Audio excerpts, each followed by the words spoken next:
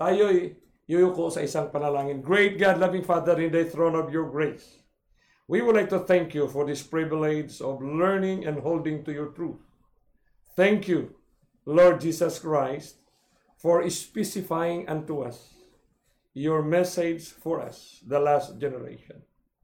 Thank you, Lord Holy Spirit, for empowering us to understand your message so we can be victorious. In Christ's name we pray. Amen.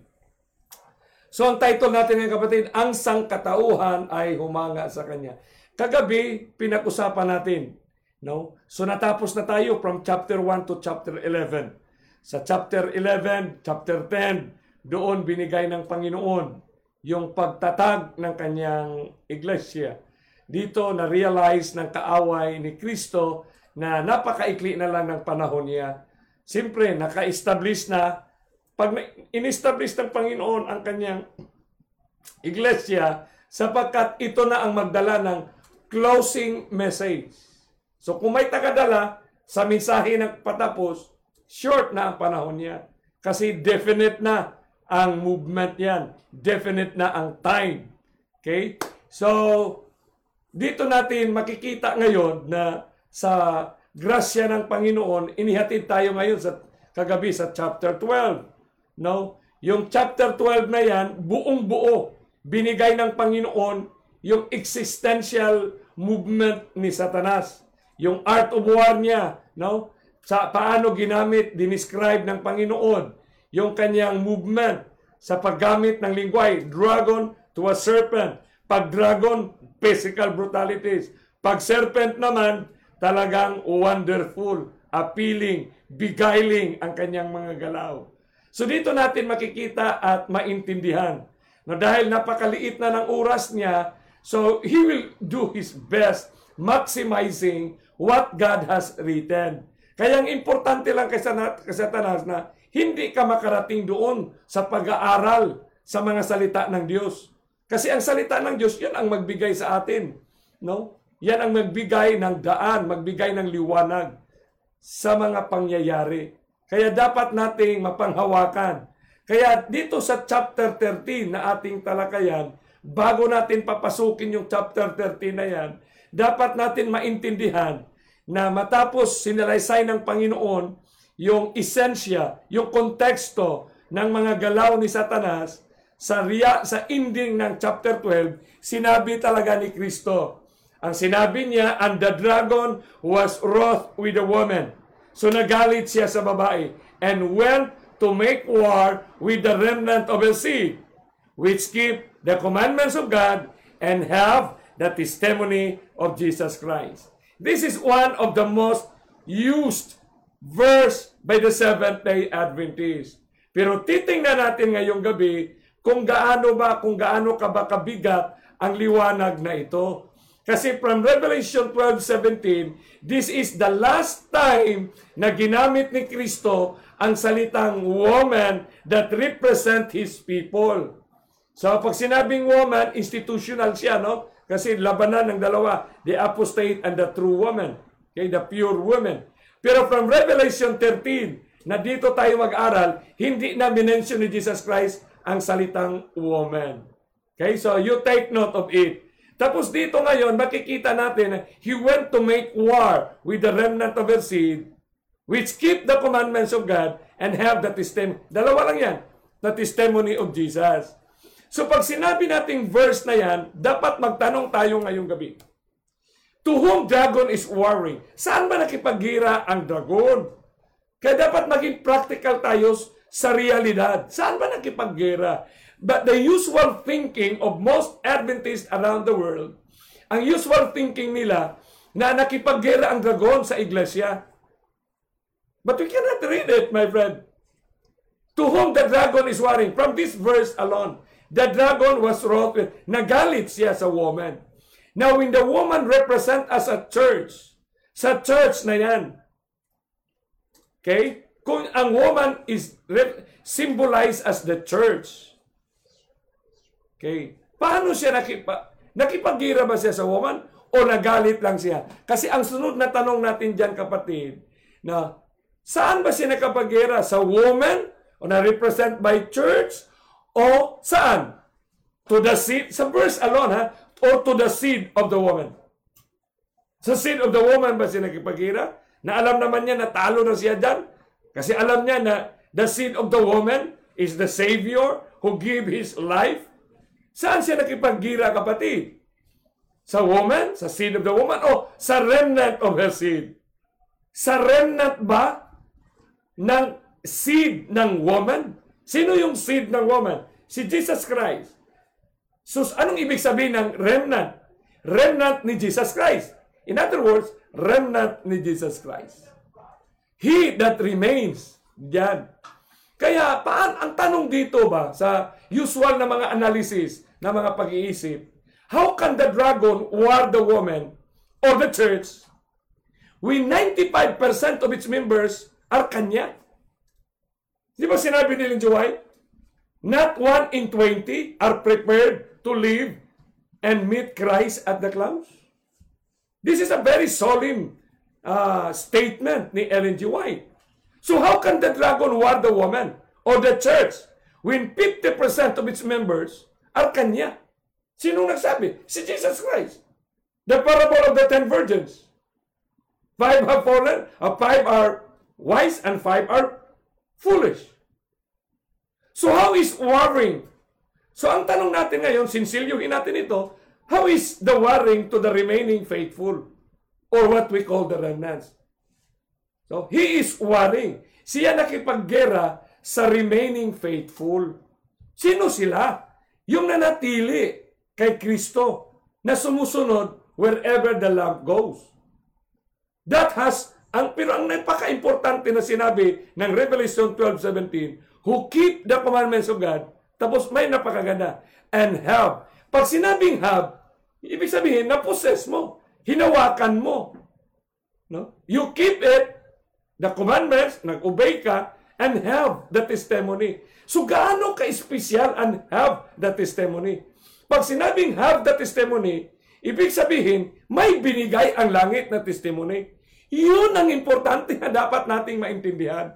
Binigay ni Kristo ang testimonya niya para sa last generation na ipinagkaloob niya, in-engage niya physically sa river, sa mount, at sa island.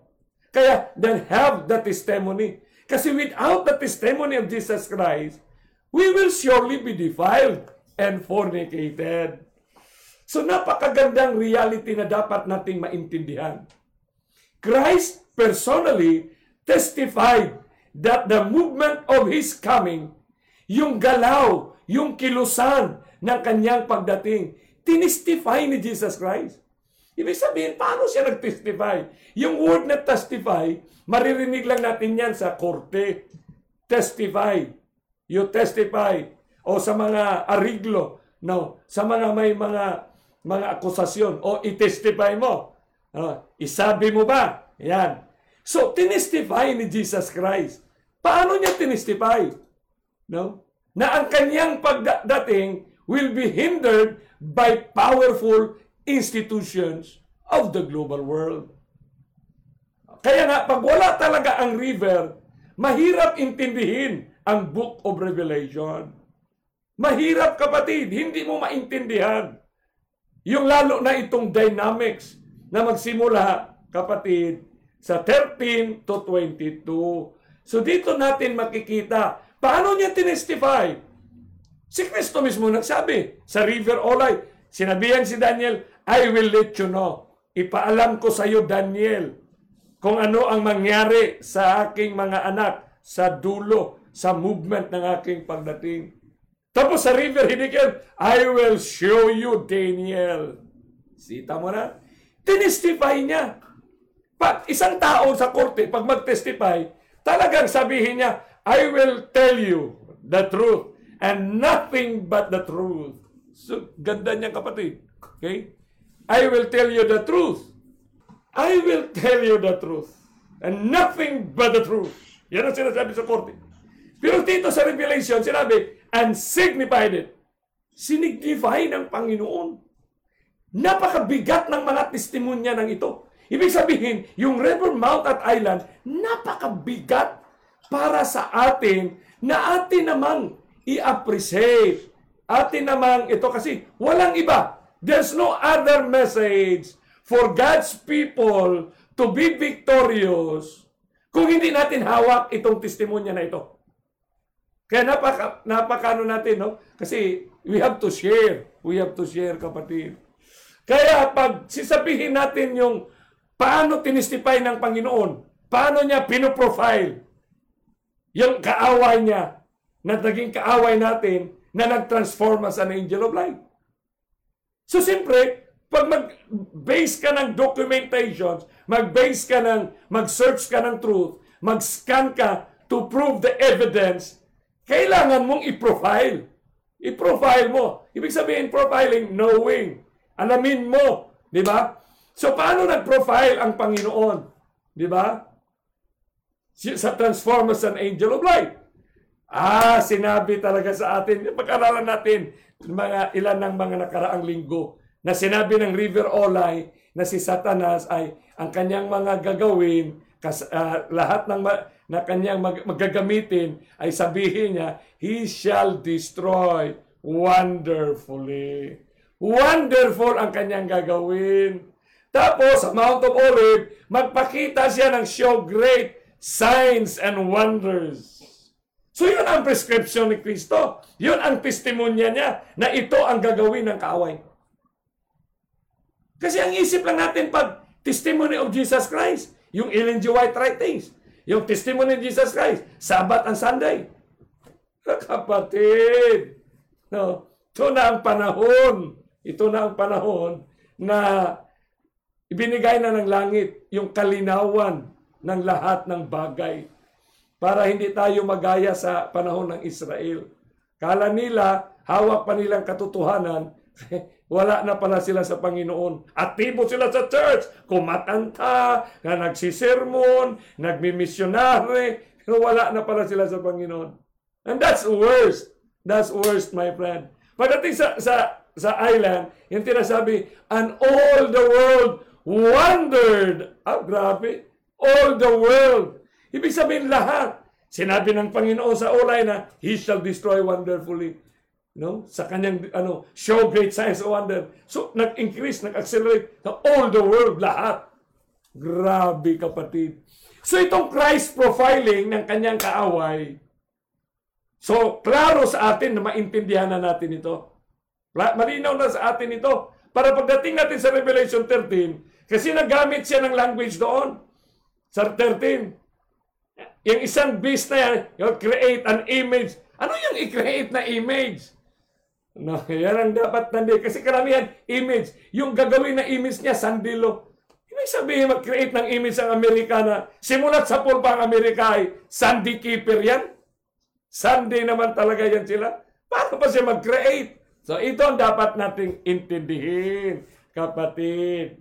Na yung Christ profiling ng little horn.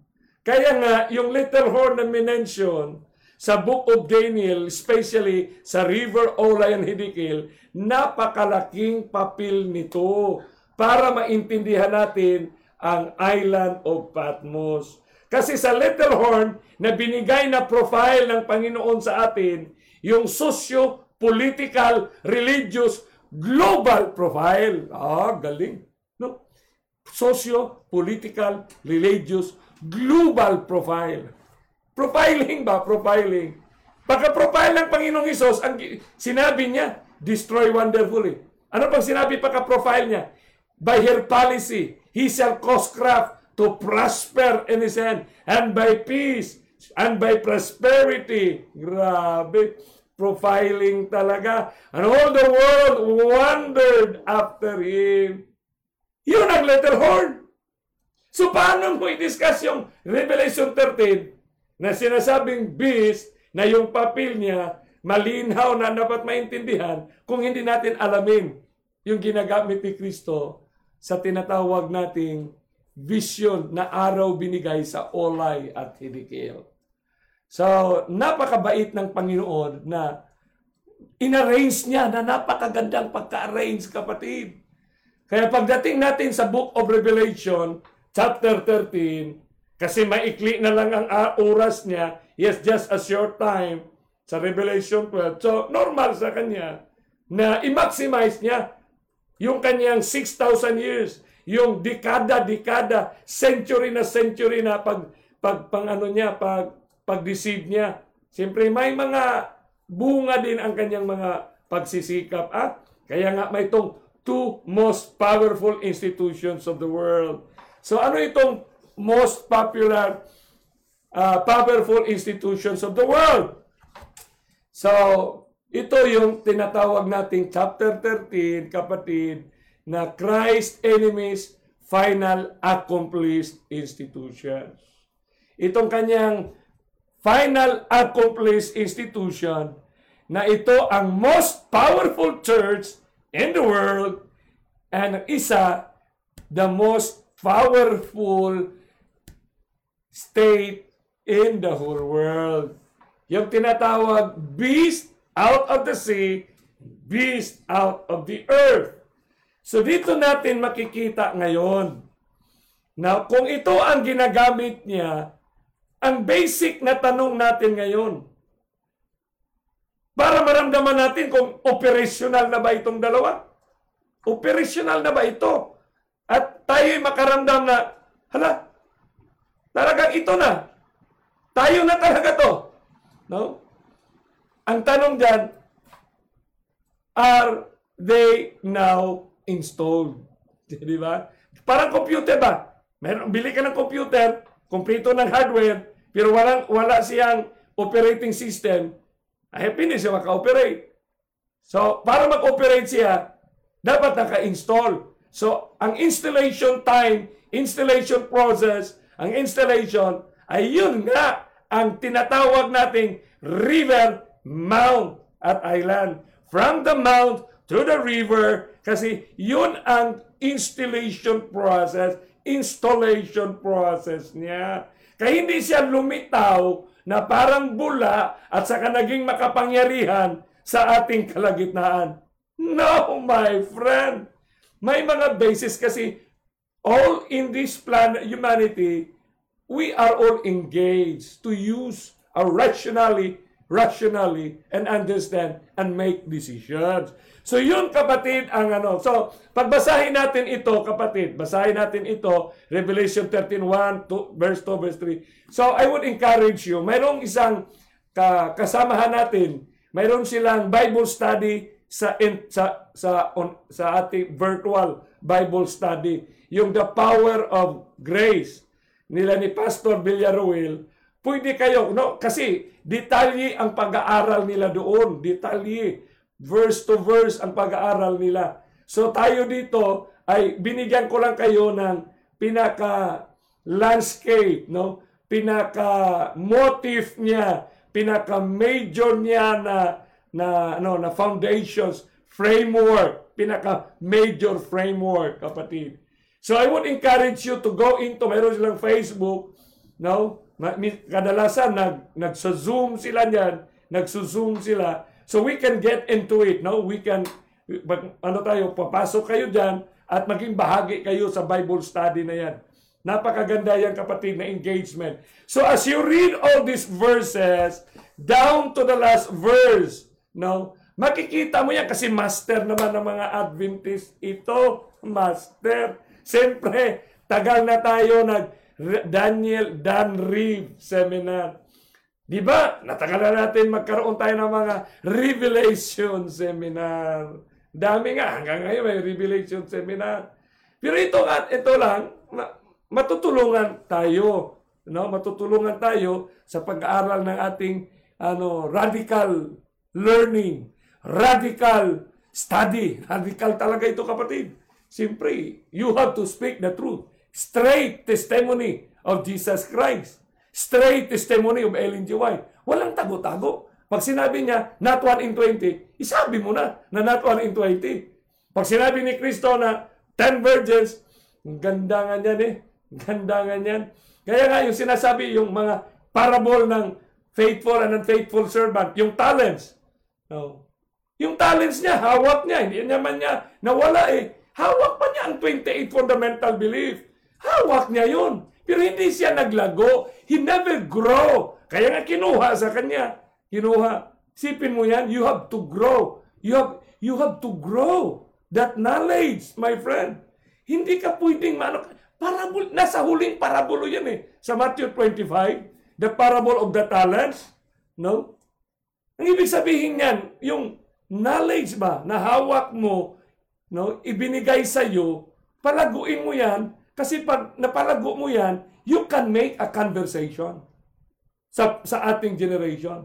You can connect. Yan tinatawag niyan, are you part of the conversation? Yun ang common language. So dito natin, bibilisan natin ito kasi in summary, dyan sa chapter 13 na yan, ipinakita na ang religious power na ito ay dominating civil power. Of course, napag-alalan natin sa Revelation, sa Daniel 8 yan. Siyempre, ang principle niya, kung ano, siyempre, ang tao sa church, yun din ang tao sa gobyerno. So, the same humanity. So, kung anong principle niya na powerful, yun ang nagngibabaw sa civil power. Kaya nga, an authority was given him over every tribe. Sibi mo, lahat ng authority sa lahat ng tribo, lahat ng languages. Ibig sabihin, every tribe, every tongue. So, walang exempted. And nations. Grabe yan. Kaya nga, no wonder, sa ating napag-alaman na, dahil sa ating pag-aaral sa river na yan, no, karaan nating mga series, yung Christ Closing Prescription, ay nakita na natin yung APEC Summit, World Summit, International Convention, International Conferences, mga presidents na nagsasummit sila kapatid, isa lang ang kanilang pinag-usapan. Isa lang ang programa na pinatakbo, yung filosofiya na crafted. Kaya Daniel 8, he shall cause craft to prosper in his hand. So pag sinabing craft, used by intelligence, yun, napakaganda yung kapatid. Napakalayo ng mga conspiracy theory. Demonizing the movement. These are honest movement. Kaso lang, kasi angel of light siya, pero ang dulo niyan, yung kanyang pinaka-direction, opposite sa Panginoon. Kasi sa Panginoon, will be there up. Sa kanila, dito lang sa planet Earth. So, dinescribe sa chapter 13 na yan, na mayroon siyang sugat na ikamatay, pero nagaling. Paano nagaling yan? Kasi alam na natin na 1,260 years na rule niya, naputol siya dahil sa 1798, na naitatag. Dahil nga dyan, ang Amerika, mayroong Statue of Liberty dyan, sa New York yan. Di ba nasa New York yung Statue of Liberty? Kaya pala maraming taga New York. Kasi yung Statue of Liberty na yan, yun ang hallmark, landmark na naputol ang 1,260 years. Kasi siyempre, separation of church and state. Pero nagaling yan, kapatid. Nagaling yan. Kailan pa nagaling? 1929 pa. Nagaling yan. So, mapag-aralan natin yan sa susunod na chapter, sa chapter 17. And all the world wondered after him. Bakit nag-wonder siya ang buong mundo? Siyempre from na hindi na siya nakilala, wala na. Pero dahil napag-aralan natin sa River Olay na sa kanyang mga timing ng kanyang pagtayo, no? On the latter time of their kingdom, when the transgressors, kung saan lumitaw siya, sa gitna ng kasamaan ng mga tao sa mundo, siya na ngayon ang voice of humanity. So dito natin nakikita, kapatid, na ang lahat ito, sa 2000, talagang the Orthodox, the East Muslims, the Hindus are subscribing. So, tatlong major na mga Santo Papa na napaulat at napaukit sa Book of Revelation when we study Revelation 17. Kaya sila rin pumunta din sa United Nations. Kasi sinabi ng Revelation 13, civil authority. No? Pumunta din sila, kapatid. So, truth stands by itself. Panahon ni Pope John Paul, nagsalita siya sa United Nations. Panahon ni Pope Benedict, nagsalita din siya sa United Nations. Panahon ni Pope Francis, lately, nagsalita din siya sa United Nations. Pumunta din sila sa New York. So here are the substantial evidence na yung sinasabi ng Panginoon. No, the humble Pope who is loved and admired around the world. So, he is loved, my beloved friends. So yung installation process nila, dahil nga yung philosophy, no, yung teachings na halos lahat ng wala nang na-exempted. The papacy has gained worldwide influence, prestige, and prominence. So, in-identify yan as little horn, pero in-identify siya dito sa Revelation 13 as beast coming. No? Specific ang paglabas niya, kapatid. So, may time din sa Daniel na 1,260 years, dito 42 months. So, exactly the same ang prescription. So, ang kanyang influence sa mundo ay so powerful. Bakit powerful? Kasi it based on philosophy. Walang galaw ang tao, walang movement ang humanity, walang movement ang bansa, walang movement ang institution na hindi nakabase sa policy. Kaya nga, and through his policy, so napakilos niya ang buong sanlibutan. Ano yung policy na yan? Policy ng rerum novarum, policy of the right to life, yung protection to the right of the poor, protection for the right of the workers, protection for the right of the migrant workers. Di ba? Yung sinasabag, in you, no? Sa mga labor laws, yan. Siyempre, yun ang kanilang teachings for social equity para makamit ang peace and prosperity. So, no wonder, napag-aralan na natin yan, yung common good. Yun ang common good na teaching nila na inadapt ng whole world na ito ay inimplement ng United Nations Developmental Program, yung UNDP. Ang tawag niyan, Millennial Development Goal. Ngayon, from 2015, 2020, ang tawag niyan, Sustainable Development. From 8 millennial target to 17 na sila ngayon. So, the documents prove, pinag-usapan na natin yan nakaraan, na yung kanilang 8 millennial development goal, that is for life, for peace, and for prosperity. Ito yung profile na binigay ni Kristo sa River Olay. Ito yung personalidad niya. Huwag naman natin gawa ng conspiracy theory, yung mga Illuminati, kung ano pa yan. Let us base on what the Bible is telling us. So, mga kapatid, no, kung sino man dyan sa institutions na nagli-lecture-lecture, kailangan na natin reformation, baguhin yan. Kasi wala yan, kapatid. Yung mga sandilo na pang-ano, ay wala yan, kapatid. Kasi ang sandilo, consequential, ano na lang yan, event. When do all these things na failure, so i-implement, i-ano nila yan. So dito tayo sa working protocol, yung working process na kung saan mahata ka at madisip, madungisan ka. Hindi ka naman madungisan yan kasi magpakamatay ka naman sa Sabado na yan eh. Kahit nga ang mga Hudiyo na ma-impierno ay Saturday keeper sila pero dinestroy ng Panginoon. Bakit? Hindi nila naniwala sa prophecy. They do not believe. Of unbelief. Kaya 40 days, you have to view it. So nakikita natin ang Millennial Development Goal. Kaya may isang time issue, September ito, 2018 by 19, ay the new Roman Empire, the global reach of Pope Francis. So self-evident na ito, kapatid.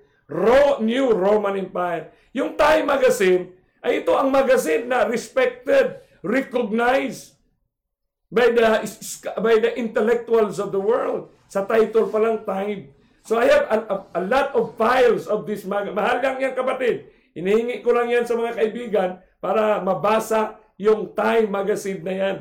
Kompleto yan, kapatid. Sa geography, sa politics, religions, entertainment. Sa field of entertainment, makikita mo dyan. Grabe ang philosophy ng rerum novarum. Bakit ang mga artista, bakit ang mga entertainment, mayroon silang mga awarding. Sa mga awarding nila, makikita mo, I have to thank God. No? Nandoon na sila sa mga konsepto na yan, kapatid. So dito natin maintindihan na wala na tayong question na the most powerful church installed and it is running up to this present time habang tayo'y nag-aaral ngayon. It's going on and it's getting so much in its power, my friend. Its influence. Although, mayroong hati-hati sa kanila. Siyempre, normal na dynamics yan. So, ang sunod dito, the most powerful state. Itong most powerful state, dalawa lang yung Revelation 13, beast na yan, ha? Minsan, nagtaka nga nagtanong, yung beast na pangalawa, doon binigay yung 666, yung you cannot buy or you cannot sell, tapos pag in-interpret, doon i-apply sa first beast. Grabe. Doon in-apply. So ang tanong natin ngayon, is the second beast now installed? So, titingnan natin ngayong gabi. Titingnan natin kasi may mga existing naman ang reality. No, alam naman ninyo nang dinistribute ang Great Controversy. Yan ang libro na nag-exemplify na that United States of America will become the most powerful state in the world. Nobody believed it. Nobody believed that book 50 years ago. 80 years. Walang naniwala sa libro na yan. Kasi during those years ay hindi lang siya ang makapangyarihan. In fact, 50 years ago, 40 years ago, may Japan, may China, Germany, tsaka sa ating postmodern, we have Russia. Diba? So, paano maging powerful siya? So, although tinawag siya America, isang article, isang magazine, superpower in prophecy. So, sa kanilang mga logo. So, ang tanong natin diyan, what made America superpower? So, alam naman natin na na yan, no? Yung settled na yan na reality. Settled reality yan. So, dito natin titingnan kung paano, when and how.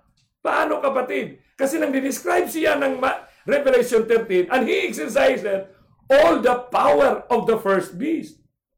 Coming out of the earth siya. So, ang interpretation dito na hindi siya nagira. Coming siya from from the earth, out of the earth, luba. And he had two horns like a lamb. By the way, kapatid, beast siya na may dalawang horn na like a lamb. Hindi siya lamb-like beast. Kasi iba yung lamb-like beast and beast with lamb-like horns. Kasi usually, lamb-like beast, hindi siya karnero, kapatid. Hindi siya karnero. Hindi siya, kasi beast siya. Pero mayroon siyang sungay na lamb-like ang sungay niya. Two horns like a lamb. Bakit? Kasi alam mo, yung horns yung horse, nagsimbolo yan sa hayop na yun ang kanyang defense mechanism. Offense mechanism niya yan. Offense na part ng kanyang katawan. Kasi panggira yan Pero itong horns niya, lamb-like. So paano siya makipaggera na para karnero ang kanyang paraan? Gaya ang kanyang implication. Indicators ito ba na hindi tayo mawala? Kasi lang, and he exercised all the power of the first beast before him and causes the earth and them that dwell therein to worship the first beast. He exercises all the power of the first beast. Ang power ng first beast, kapatid, na mention dyan, mayroon siyang political, religious at political power. Ito naman, he has the political power with religious. Blend niya yun. Kung nag-blending ang first beast, nag-blending din ito siya. Kasi sinabi ng Bible. Kaya nga, ang bansa na ito ay sa kanilang pera nga, in God we trust. Kasi Bible-based sila. Bible-based. At saka simula pa, linggo naman talaga yan sila. Linggo sila. Pero sila, and caused the earth and them that dwell them to worship the first beast. So pag sinabing worship, ano ibig sabihin yan? Kasi ang worship is a word that has so much variable. Kasi you bow, you abide, you subscribe, you integrate, you assimilate, you take part. Part ka na yan sa worship. Kasi worship is a broad. Napaka-broad niyan, kapatid. Wide ang spectrum niya. No? Wide ang spectrum niya, kapatid. Kaya sa Panginoon sa worship, kaya nga worship to God must be impure. Kasi pag hindi ka nag-iingat. No? Then in verse 13, and he doeth great wonders. Maraming wonders siyang ginawa, ang beast na ito. So kung sumadahin mo ang existence niya, simula nang naitatag siya, from 1755, 1790, 1777, alam mo, when was the year he started? Ano yung kanyang movement, kapatid, na nakarating siya sa ganito? So malalaman naman natin presently, yung mga current, recent na profiling sa kanya, you do some profile. Diba? Kasi si Kristo mismo, the letter, pinoprofile. Ang beast na to, pinoprofile din. Ibig sabihin, binigyan tayo. Kasi testimony ito. He testified na ito siya. He testified na ito siya. At he signified it na ito siya. Makinig naman tayo sa Panginoon. Huwag tayong magawa-gawa. Karami, gawa-gawa ng mga interpretation. The word itself will stand. Pag sinabing, He make it fire down from heaven, gawin mo yung literal or symbolical. When you talk about fire, spiritual. Pag fire literal, gawin mong literal yan. And it all applies to the same nation. It all applies to the same country. Bakit? Ay, mga kapatid, sa maraming military war, sa maraming inventions ng mga bansa ngayon, kung ano-anong armas na panggirang inimbento nila, barko de gira. Ang Amerika, nakilala sila sa kanilang power sa tinatawag Air Force. Kaya nga mayroon silang, ang simbolo ng presidente ng Amerika, Air Force One. Di ba? Kahit anong dami pa ng barko ng China o ng ibang bansa na yan, pagpaliparin nila kanilang eroplano na stealth fighter na hindi ma-recognize ng radar, wala kang magawa. Kasi air yan eh. Fire force sila. Kaya literally, makikita mo naman ang power nila. Tingnan mo pag nagbumbayan sila, kapatid. Yung power nila, pag may mga sunog, sila rin ang nagpatay. Yung power nila, kapatid. Yung power ng Amerika, sinimbolo yan ng Air Force. Fire came down from heaven. Pag umatake yan, gigirahin yung mga bansa sa ating nakikita sa dalawa nating mata, sa mga TV, di ba? Ang apoy. So ito, yung aeroplano na yan, pag naghuhog ng bomba yan, kita mo noon, yung gira doon sa Middle East, yung ginira yung Iraq, nung nirescue yung Kuwait noon. Nirescue kasi inatake ng Iraq yun eh. Nirescue, sino nag-rescue? Nag-away yung mga Muslim, ang nag-rescue Amerika.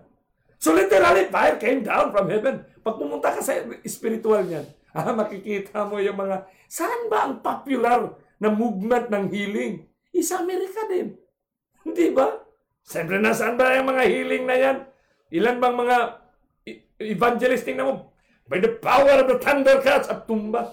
Tumba ang kanilang gagalingin. Si Kristo pag magpagaling, pag ginanyan niya, tatayo. Pero ang mundo, pag magpagaling sila, yung healing process, pag ginanyan na tumba, may nakahanda na mga bata-bata dito, tumba yan, kapatid. Opposite ang kay Kristo. Pero dyan yan sa Amerika, kapatid. Napakarami nila, kapatid. Yan, no? Kikita nyo yan. Alam mo, may Cold War between US and... Kasi yun ang question noon na hindi siya maging powerful. Kasi may Russia pa eh.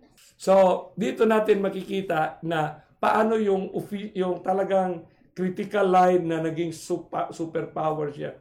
Kasi siyempre, binantaan siya eh. May banta noon yung... Pag nag-Olympic Games noon, ay mayroon talagang kalaban, Russia, Amerika. Pag nag-imbento ang Amerika ng Armalite, mayroon silang AK-47. Nag-imbento ng F-14, mayroon silang MiG-21. So lahat ng mga imbento nila, talagang mayroon silang mga alitan, kapatid. Makikita mo nga yung kanilang mga number of missiles, halos parihas lang. No? Pag mag-Olympic Games, talagang Cold War ang tawag niyan. Kasi hindi sila binirahay, Cold War ang tawag niyan. Kailan kaya natigil yan? Kaya nga, natigil yan, kapatid, kasi na panahon ni Reagan, nag-uusap sila ni Pope John Paul II, nagawa sila ng SDI, Strategic Defense Initiative, na magawa ng military base sa outer space para kung lalabas man daw ang mga missile, madaling makita, ma-intercept. So, napaka-ambitious nito. Napaka-high-tech na during those times sa panahon ni Reagan, defending defense. Yung title sa Time Magazine. Ginaya ito ng Russia. Gastos ng gastos sila, naubos ang pera, bumagsak ang ekonomiya, ang una nilang hiningian ng tulong, United States of America. Kaya the collapse of the Soviet Union, USSR, accounted ito, nasa dokumento ito, kapatid. Di ba? Nasa dokumento yan. So, lahat yan, kapatid, pati na yung the breaking of the Berlin Wall, lahat yan, no? Paano nawasak, tapos yung Poland, the Eastern Europe, paano, magandang usapin yan, pero dito panahon natin, mayroon tayong ibang episode, paano nangyari yung 1917, tapos pagdating na ka Ronald Reagan, no, at ni Pope John Paul. Kaya sa Time Magazine, isang exclusive documentary, pinamagatan nila how Reagan and the Pope conspired to assist Poland Solidarity Movement, ang tawag niyan Holy Alliance, to hasten para mapabilis ang pagbagsak ng communism. So dito natin makikita kasi most of the 17 states ng US and USSR Eastern Europe, they are formerly Roman Catholics. So from 1917 naging Bolshevik Revolution, tapos naging communist sila. Kaya nga binalikan yan. Kaya ngayon nagkaroon ng balik ng ano na sila, naging Roman Catholic na. So na-restore yan. Magandang kasaysayan ito, kapatid. Magandang narrative. Pero sa ibang topic natin yan. When we discuss Daniel 11, kapatid. So dito natin maintindihan na itong planet Earth natin, sa ayaw natin sa gusto, na marami nag-question sa Amerika. So settled na natalo na, humingi na ng tulong. Sa China naman, walang magawa ang China kahit gaano pa sila kayaman dyan. Pagsabihin lang ng United Nations na ang headquarters na sa New York na ang lahat ng imbento nyo ay makakanser. Walang bibili ng produkto ng China. Rubagsak ang ekonomiya nila. Di ba? So makapangyarihan kasi nasa principle, nasa policy, nasa doctrine ng rulership ng planet Earth sa tinatawag na globalization. So na-installed sila sa Muslim naman, atakihin, mortal enemy. Wala, kapatid. No? Nang niriskyo ng Amerika ang Kuwait sa panahon ng inatake ng Iraq, di ba? Ang nangyari ay sumisigaw ang mga Muslim ngayon, we love America, long live America. Kaya nga, sa ating generation ngayon, na ang Amerika, na sinabi ng Revelation 13, na gagawa siya na the people will create an image unto the beast. So paano is mag-subscribe siya sa first beast? Ngayon, kapatid, bago lang ito na news. No, this year lang ito, sa March, Ambassador Frances Ronnie. Kilala naman ninyo ito, lalo kayo sa Amerika. Ambassador yan ng US to Vatican. Came to Charlottesville on March 19 to speak about his recent book. Ang title ng libro niya, The Global Vatican. Exactly what Revelation 13 and the river, the mountain, the island. An inside look at the Catholic Church, world politics, and the extraordinary relationship between United States and the Holy See. Kita mo yan, kapatid? The occasion was a panel on the United States in the world at the 20th Annual Virginia Festival. Sa Virginia ito nangyari, kapatid. Ano pa ang nangyari dyan?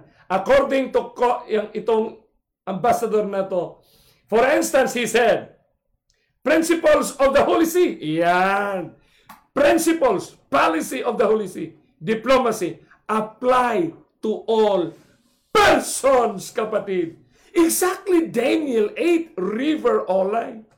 And through his policy, his principle, he shall cause craft to prosper in his hand. Nag-prosper talaga ito. Kasi ito 2019. This include fundamental respect for human dignity, nurture of freedom, especially religious freedom, and to promote the natural rights of man, the right to live.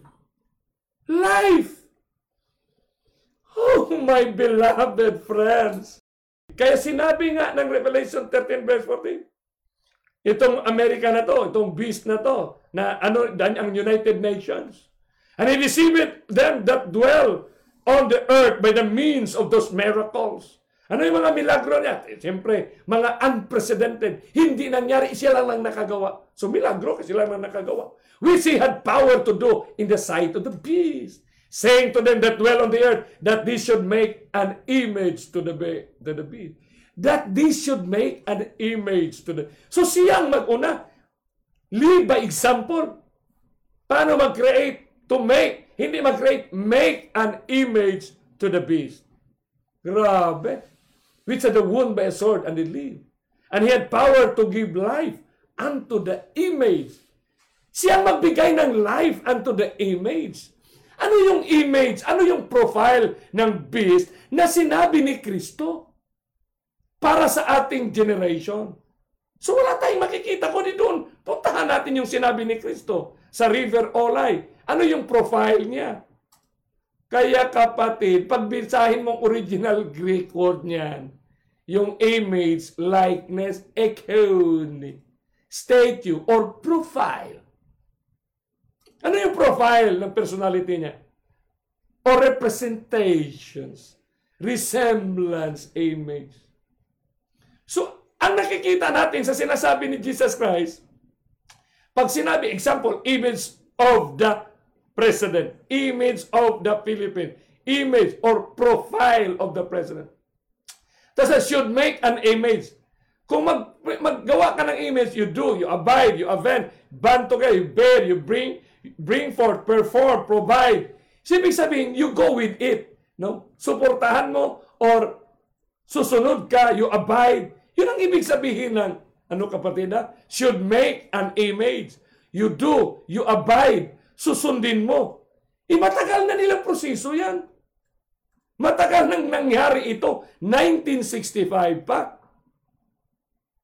So ang performing nations of the world, ma-identify mo na ang performances ng bansa, walang ibang direksyon, kundi yung implementation ng Millennial Development Goal, implementation ng Rerum Novarum, or implementation na sinabi ni Kristo sa Daniel 8:25, and through His policy, He shall cause craft to prosper in His hand. Sinabi niya sa river, He shall destroy wonderfully. Sinabi niya sa Mount of Olive, He shall show great signs and wonders. And sinabi sa Island of Patmos, and the world will wonder after Him. So yung image na yan, kapatid, may imahin siyang naitayo sa mundo. Ang imahin ng little horn na sinunod ng lahat ng bansa. Kasi siyempre ang kanyang prescription, transform as an angel of light siya. Destroy wonderfully, show great signs and wonder, and all the world, river, mount, at island yan. Kasi isa lang yung event ang dinescribe ni Kristo. Kaya nga yun ang latter rain, yun ang last na teaching niya para sa atin. Na magsilyo, ito ang nagsisilyo sa ating buhay para makita natin at makapaghanda in the right time to make right decision at the right time. Minsan nga kayo, nakaramdam kayo, ano na ba ito? Bakit ang mga mensahe natin paulit-ulit na lang? Ano ba? Pag simba natin, yun na lang, paulit-ulit na lang. Yun na lang ang maramdaman. Pero yan ay mga movement yan ng Holy Spirit, impression yan ng Holy Spirit sa atin. Pag nakaramdam tayo ng ganun, ibig sabihin, mayroong mensahe na inihanda at ibinibigay na ngayon ng Panginoon para sa atin. Kaya nga itong Christ profiling niya ng little horn, na ngayon siya ang beast ngayon, by her policy. Ano yung policy niya? Itong profile niya. Tanungin mo anong profile niya, anong programa niya? Peace and prosperity. So kung peace and prosperity, lahat ng mundo ay gusto niya. So on the world wondered after Him. Dati hindi siya ganon. Pero ngayon, bakit? Kasi simpre sinabi ng Revelation 12, serpent siya. He cast out water. He cast out from His mouth water as a flood. Kasi itong whole world global. And all the world wondered. So global. All nations. Sipin mo yan. 12 yan, tapos 13 na ito tayo ngayon. All the world wondered. Napakaganda ng Book of Revelation. Napakasimpleng intindihin. Ito kapatid. Napakasimpleng intindihin. Kasi ang katotohanan, tumatayo lang ng sarili niya. Truth stands by itself. Kaya ano ngayon? Halimbawa, yung Abrahamic Peace Accord. Kasi sinabi ng Revelation 13, ang Amerika daw, US, ang Amerika, United Nations, sabihin niya, create an image unto the beast. Sinabi, di ba? Sinabi kanina, binasa natin kanina dyan. Should create, should make, and that day, sabihin, saying to them, that will, sasabihin niya ang lahat, that dwell on the earth, that they should make an image to the beast. So, na-identify natin ang image niya. Yung kanyang pagkasiya. Ano yung beast, kapatid? Ano yung profile ng beast ng little horn? So, paano ka mag-make ng image sa kanya.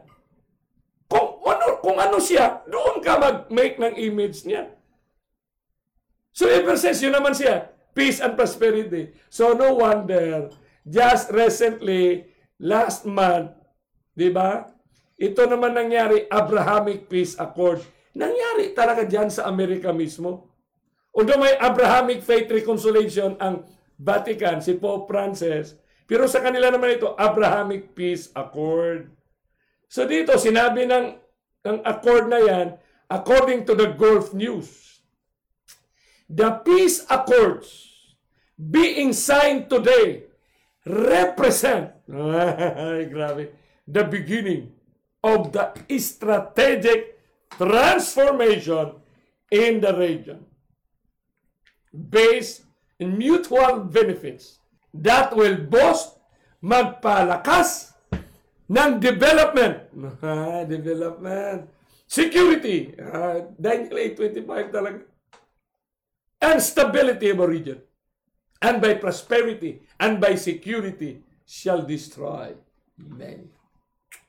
Bakit many? Kasi siyempre, ang panahon mo, hindi ka makapaganda. Yan, no? Picture na yan. Baka magsabi naman sila, Sandilo yan. Hindi yan Sandilo. Hindi yan Sandilo. Nangyari yan sa Washington. Yun? United Arab Emirates, US, Israel, and Bahrain signed Abraham Accord. Tapos sinabi pa ni Trump na susunod na daw ang maraming bansa sa Middle East yan. Magsasign sila. Wow! 12-point peace deal! Ha? Peace deal? Yan, no? Peace deal. Anong sinabi ni Kristo? Sa little horn. Ano ang kanyang imahen? Ano ang kanyang profile? Yung profile niya. And by peace shall destroy many. And by prosperity.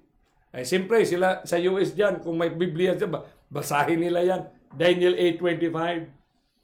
So dito natin maintindihan at makikita, kapatid, for the first time, ang mga Jewish ngayon sa Middle East, nakapagkain na silang kosher, nakapag-gathered na sila, na free na sila mag-gather, kapatid.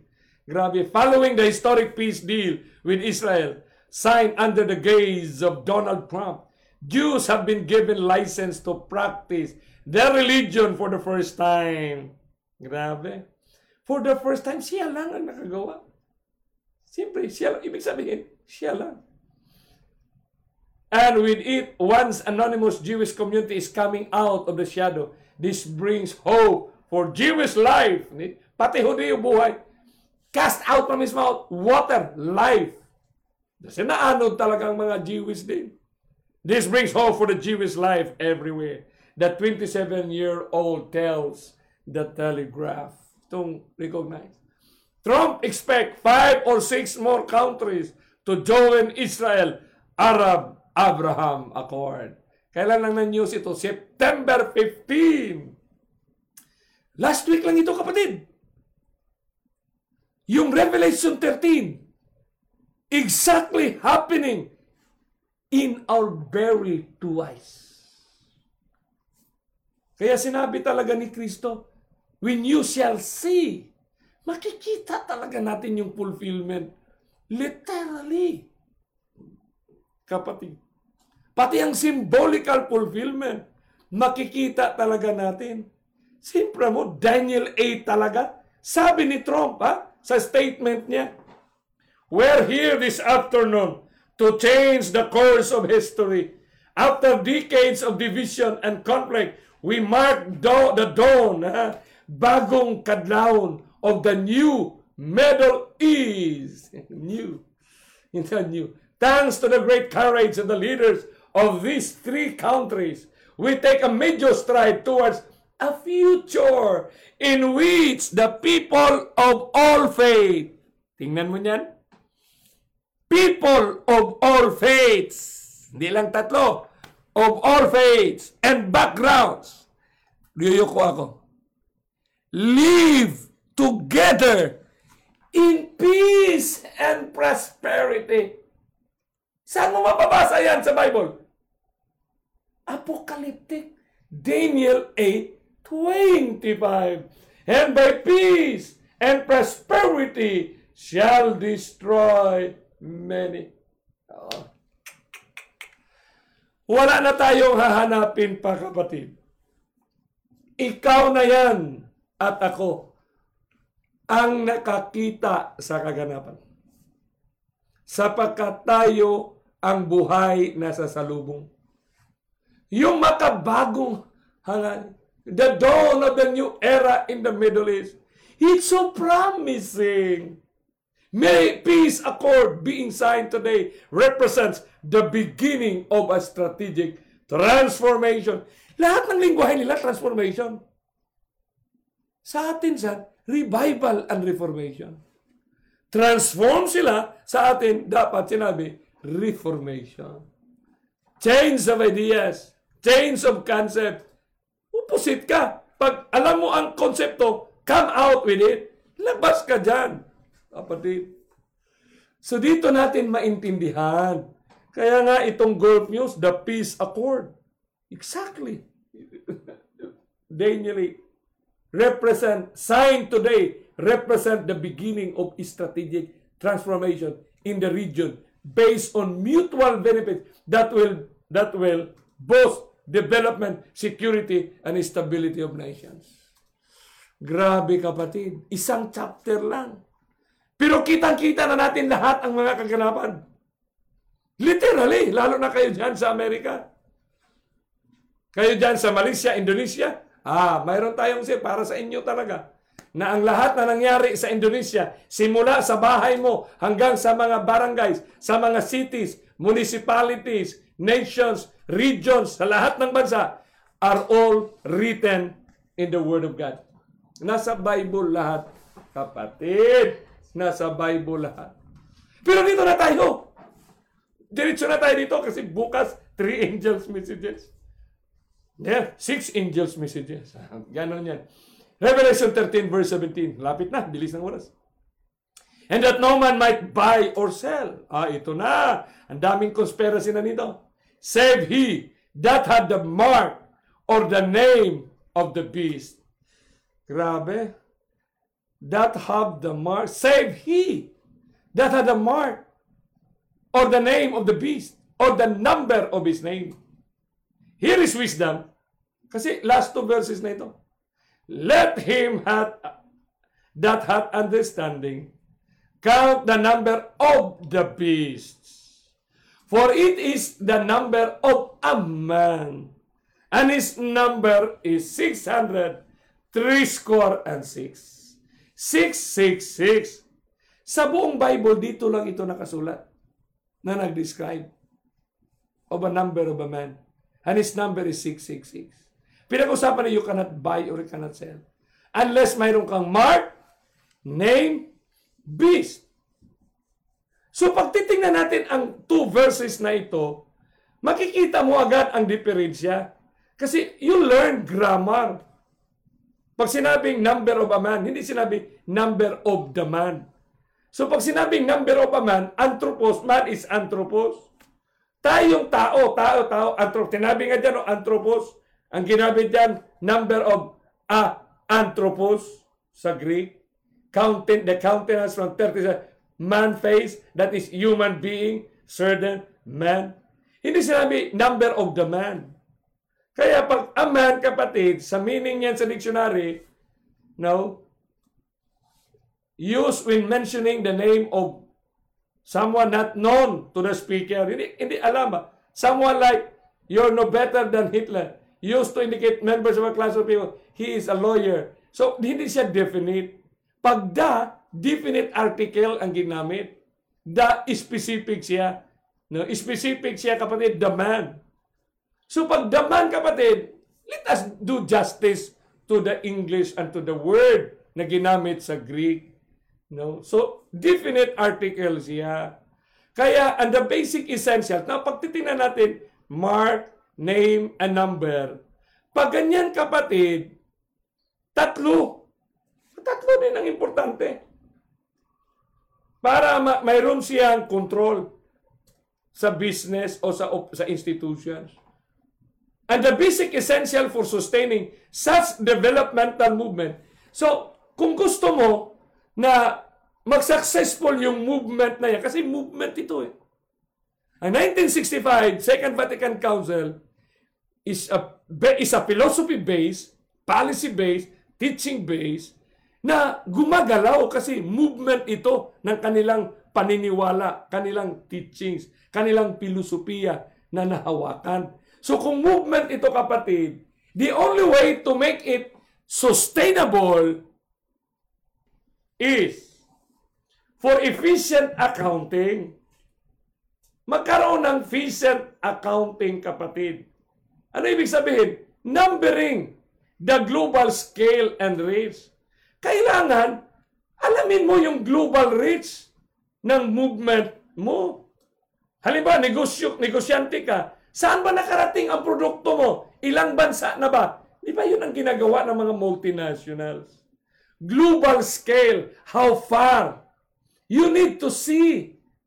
Ilan na ba ang na-deliver mo sa iba't ibang bansa? Ilan na ba ang tao na sumusunod sa magandang prinsipyo na ito? Yun ang ibig sabihin, numbering. Pag sinabi naman na masustain mo ang developmental movement mo, siyempre, i-identify mo sino sa mundo ang cooperative. Siyempre, global ang projection mo. Ang Second Vatican Council, global ang kanya for all men and to all men. For man, for the whole man and the whole world. So kung global siya, kailangan mo, movement siya, para maging efficient ang ginagawa mo, i-identify mo or pangalanan mo, name the cooperative institutions around the world. So number mo, ninumberan mo, tapos nipangalanan mo, tapos siyempre, markahan mo rin. Kita mo? You mark the qualitative participation of the assimilated organization. Markahan mo kung sino dyan ang talagang 100% na sumusunod. Baka 40%, so hindi yan effective sa atin. Magkaroon tayo ng problema yan pag hindi lahat participative. So yung quality ng movement must be marked. Kaya nga, itong Revelation 13, nagamit talaga siya ng numbering, naming, at marking. Sa negosyo mo, kapatid, kung gusto mo na maging successful ang operation ng trabaho mo, ng negosyo mo, basic itong name, number, at mark.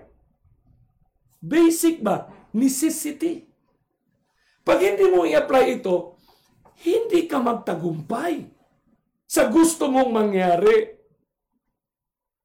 So you have to name, you have to number, you have to mark. Anong pangalan ng negosyo mo? Anong pangalan ng produkto mo? Ilan ang ginawa mo? Ilan dinistribute mo? Markahan mo yan. Kasi baka hindi yan epektibo. Markahan mo kung ano yung quality niyan. You have to mark it. So ganun lang kasimple din ang ginagawa ng Little Horn at ng dalawang beast na yan. Kasi joint power sila, joint venture. Kasi partnership ang pinag-usapan. Bakit yung name number 6 nasa pangalawang beast yan? Pero nabasa natin sa previous verses, mayroon na silang partnership. Kasi siya nga nagsabi, yung second beast na, that all inhabitants must create an image. So, there is partnership. So, sa partnership na ito nila, kailangan nila maging efficient ang implementation ng program nila. Ito lang kasimple, kapatid. Hopefully, mas intindihan ito. No? Kasi alam mo, sa aming theology, hindi kami nag-aalala ng detalye ng wala kaming social science, social philosophy ng tungkol sa ganitong kaganapan eh. So dito ngayon maintindihan natin na itong dragon, talagang papasok ang dragon. From the serpent, he will go to be a dragon. Kapatid, he will go. Sinabi ng Bible. Ulitin, basahin mo yung Revelation chapter 12. From dragon, serpent, dragon. Kaya, ang Satan's existence, kapatid, normal lang sa kanya. He deceive, he destroy, he deceive. Ganun lang yan. Yung mode of attack niya, ganun lang kasimple yung mga attack niya, kapatid. He's the devil, and he is transformed as an angel of light, appears to be a serpent. Imitation. So ang philosophy niya, imitation. Mag-imitate siya, kapatid. Pero siya pa rin yun. Opposite siya sa Panginoon na, I am the same yesterday, today, and forever. Siya hindi. He changed, my friend. Fallen angel siya, tapos from a fallen angel, di ba? Basa natin dyan, no? Angel of light, pero angel of darkness talaga siya, kapatid. So here we are, who are the subject of his existential attack. So dito lang tayo mismo sa Revelation 13. Pag sinabing beast, di ba mabasa naman natin the beast in us? Sinabi ni David Kasi tayo rin, kung anong araw tayo ginawa, may number tayo Kailan ba naggamit ang Bible ng number? The first usage of the number. Saan? Sa Genesis. Nang ginamit nga ang number sa Genesis, the first usage of the number, it is being equated with God's creation. In which, napaloob doon kung saan tayo. Anong number ang tao? Anong number ang beast? Diba? Anong number ang beast ginawa? On the 6th day. Ang tao, anong number? 6 din. Diba? So, hindi tayo mawala. Kasi ang salita ng Diyos, the word is a lamp unto my feet. So, itong 666, mababasa din natin yung atake niya. Yung atake niya, kapatid, inaatake ni Satanas, una yung doon ng angel, God and host of angel. Ang sunod niyang inatake, itong mga anak ng Diyos. Diba? Tapos, lampurnasin niya na lahat. And the whole world. Siyempre, angel siya. The whole world. Hindi lang angel ang susunugin. Kailangan masunog, madamay din itong world na yan ang sinimulan niya na nagsilo siya. So makikita mo kung ano ang behavior character niya. Ito, kapatid. Makikita mo na anim ang... Mababasa mo rin yan sa Revelation 13 verse 5 and 6. Ano ang gagawin niya? Ni Satanas. Kasi yung activities ni Satanas, yung existence ng ugali niya, he is a created being that attacks. He has the character that attacks. Kung anong sinimulan niya doon, yun din ang ending niya. So anong mga atake niya? Number 1, speaking great things. Speaking great things. Grabe kung anong sinasabi niya sa mga angel doon na talagang dinisib niya. Ganon din, sabi niya sa mga angel doon. Speaking great things that you will be like God. Blasphemies. He blasphemy against God. Blaspheme His name, pati pangalan. His tabernacle. And all that dwell in heaven. Anim yan, kapatid. To identify Him. Anim. Ang sunod na verses niyan, una sa langit. Dito naman sa mga anak ng Diyos. Verse 7 and 8. And He make war with the saints. Talagang sinabi naman na, He shall plant His tabernacle. Overcome them. Siyempre, may mapatay siya dyan. Pero bubuhayin na rin ng Panginoon. Overcome them. Over all kindred. Number 3. Tongues. Nations, and all that dwell upon the earth. Kanina, ang pangalim, that dwell in heaven. Ito, sa sense, dwell upon the earth. So, 6. Sa whole world, ayun din. Kasama whole world na. Anong sinabi dyan? Sa anong kanyang, dadalihin? Small and great, rich and poor, free and bond. Yun ang 666, kapatid. So kung ang tao na may karakter na umaatake sa kapwa relihiyon, sa kapwa mananampalataya, atake ng atake, baka mayroon tayong karakter na gaya nitong kaaway ni Kristo. Yung karakter na yan, kapatid, yun ang nature of the fallen beast. Kaya yung mark na yan, yung name na yan, yung number of the beast na yan, functionally, saan ba unang binigay yung marka? Saan ba linagay? Sa kamay o sa ulo? Sa forehead? Sabi sa forehead. Hindi Tingnan mo, basahin mo, saan ang unang marka? Sa kamay. Bakit? Kasi ang ginawa nila para maging bahagi ka, tanggapin mo ang lahat ng mga programa. Tanggapin mo ang lahat ng mga magaganda sa mga angel of light ba na mga activities. Tanggapin mo kasi lahat ay libre. Benefactor of the human race. Kaya nga, ito naman sila, yung movement na ito, bakit 666? Kasi man-centered, dito lang sa planet Earth, na ang Panginoon nagsabi na on the 7th, we will be in heaven for 1,000 years. Hindi sila dito lang yan sa Earth. Kaya 666, hindi makapasok sa 7. Kaya nga, ang 7th day Sabbath, yun talaga ang pinuntirya na wasakin ni Satanas para hindi natin ma-value yung work of creation at the same time, yung work of redemption. Kasi ang work of redemption ng langit, kapatid, for that 1,000 years, after 6,000 years of provision, dalhin niya tayo sa langit. Pero dito, sa work of creation, 6 days din. On the 7th day, rested. Kaya hindi talaga siya, movement talaga ang 666. Kaya nga, 666. Movement ba? 666. 6. Punta pa, kahit anong gagawin, 6. Hindi talaga makakawin. 6, 6, 6, 6, 6, 6 lang talaga yung kapatid. Sinabi nga ni David, so foolish was I, and ignorant. I was as beast before thee. Beast ako sa harapan mo, Panginoon. Sa oras na sumusunod ka sa kaaway, beast ka. Sa Proverbs 12:10, a righteous man regarded the life of his beast. Bakit ganun magsalita ang Proverbs, kapatid? Kasi we were created on the same day. The number is 6. When you when you do things in your own without consulting God, you are beast. You have that number. You have that character.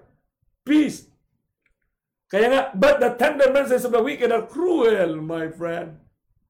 Napakalinaw, kapatid, na ang 666 is a man-centered program, is a man-centered projects, man-centered activities sa tinatawag na for new humanity.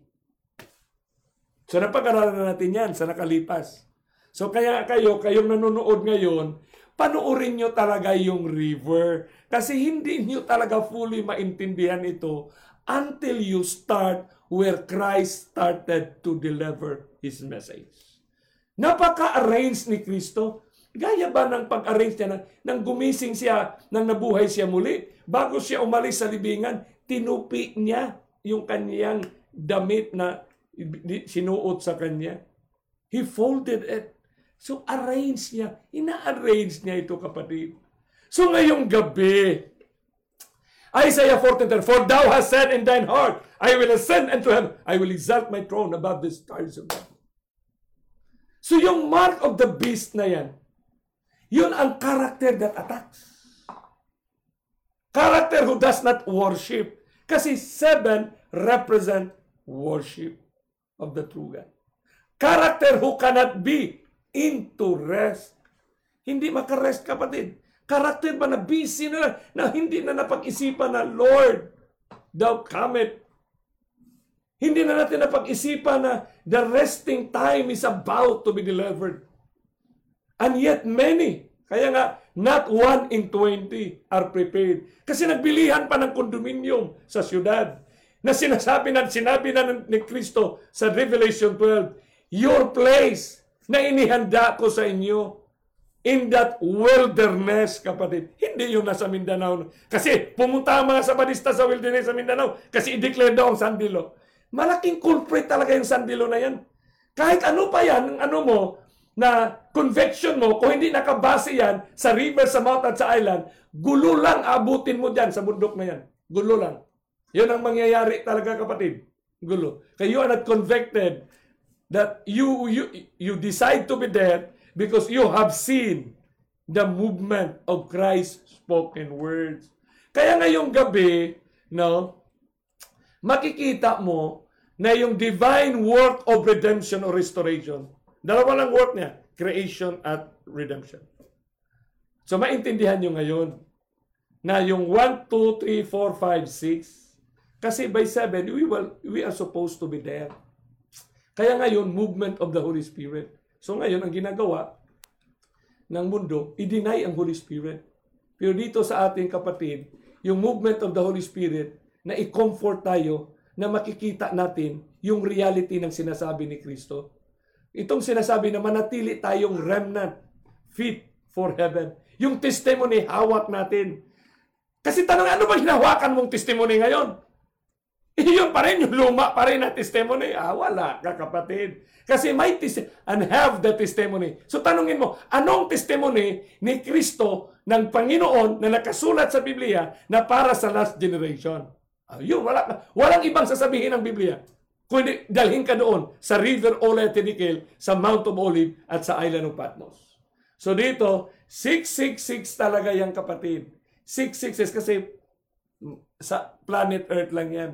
Walang resting time doon sa langit, kapatid. So kung ikaw ngayon, lahat ng ginagawa mo, lahat ng desisyon mo, there is always an influence it can cast. Nakakast yan ng influence. So malalaman nila kung ikaw ba talaga ay naghahanda ba or bahagi ka ng peace and prosperity program ng mundo. So every decisions that you're going to make now will define na ikaw ba ay nakalinya ka ba sa movement ng Holy Spirit, ng movement ng Panginoon, na ang movement ng Holy Spirit is sealing us, na wala ng value, blind us to see the world, and give us an eyes focus to meet Christ at the clouds. Kaya I would encourage you, kapatid, no, na dapat nating intindihin at pag-aralan, no, na itong 666 na you cannot buy or you cannot sell, normal sa kanila yun. Huwag nating problemahin yan, kapatid. Kasi pag pinoproblema mo yan, parang ininsulto mo ang langit na nakahanda na ang lahat para sa atin. Isipin mo, pinuntahan talaga ni Kristo si Daniel para sa atin. Physical. Yung 4 na disipulo at si John the Revelator. So sumada total ngayong gabi, operate na yan. Installed and operated successfully.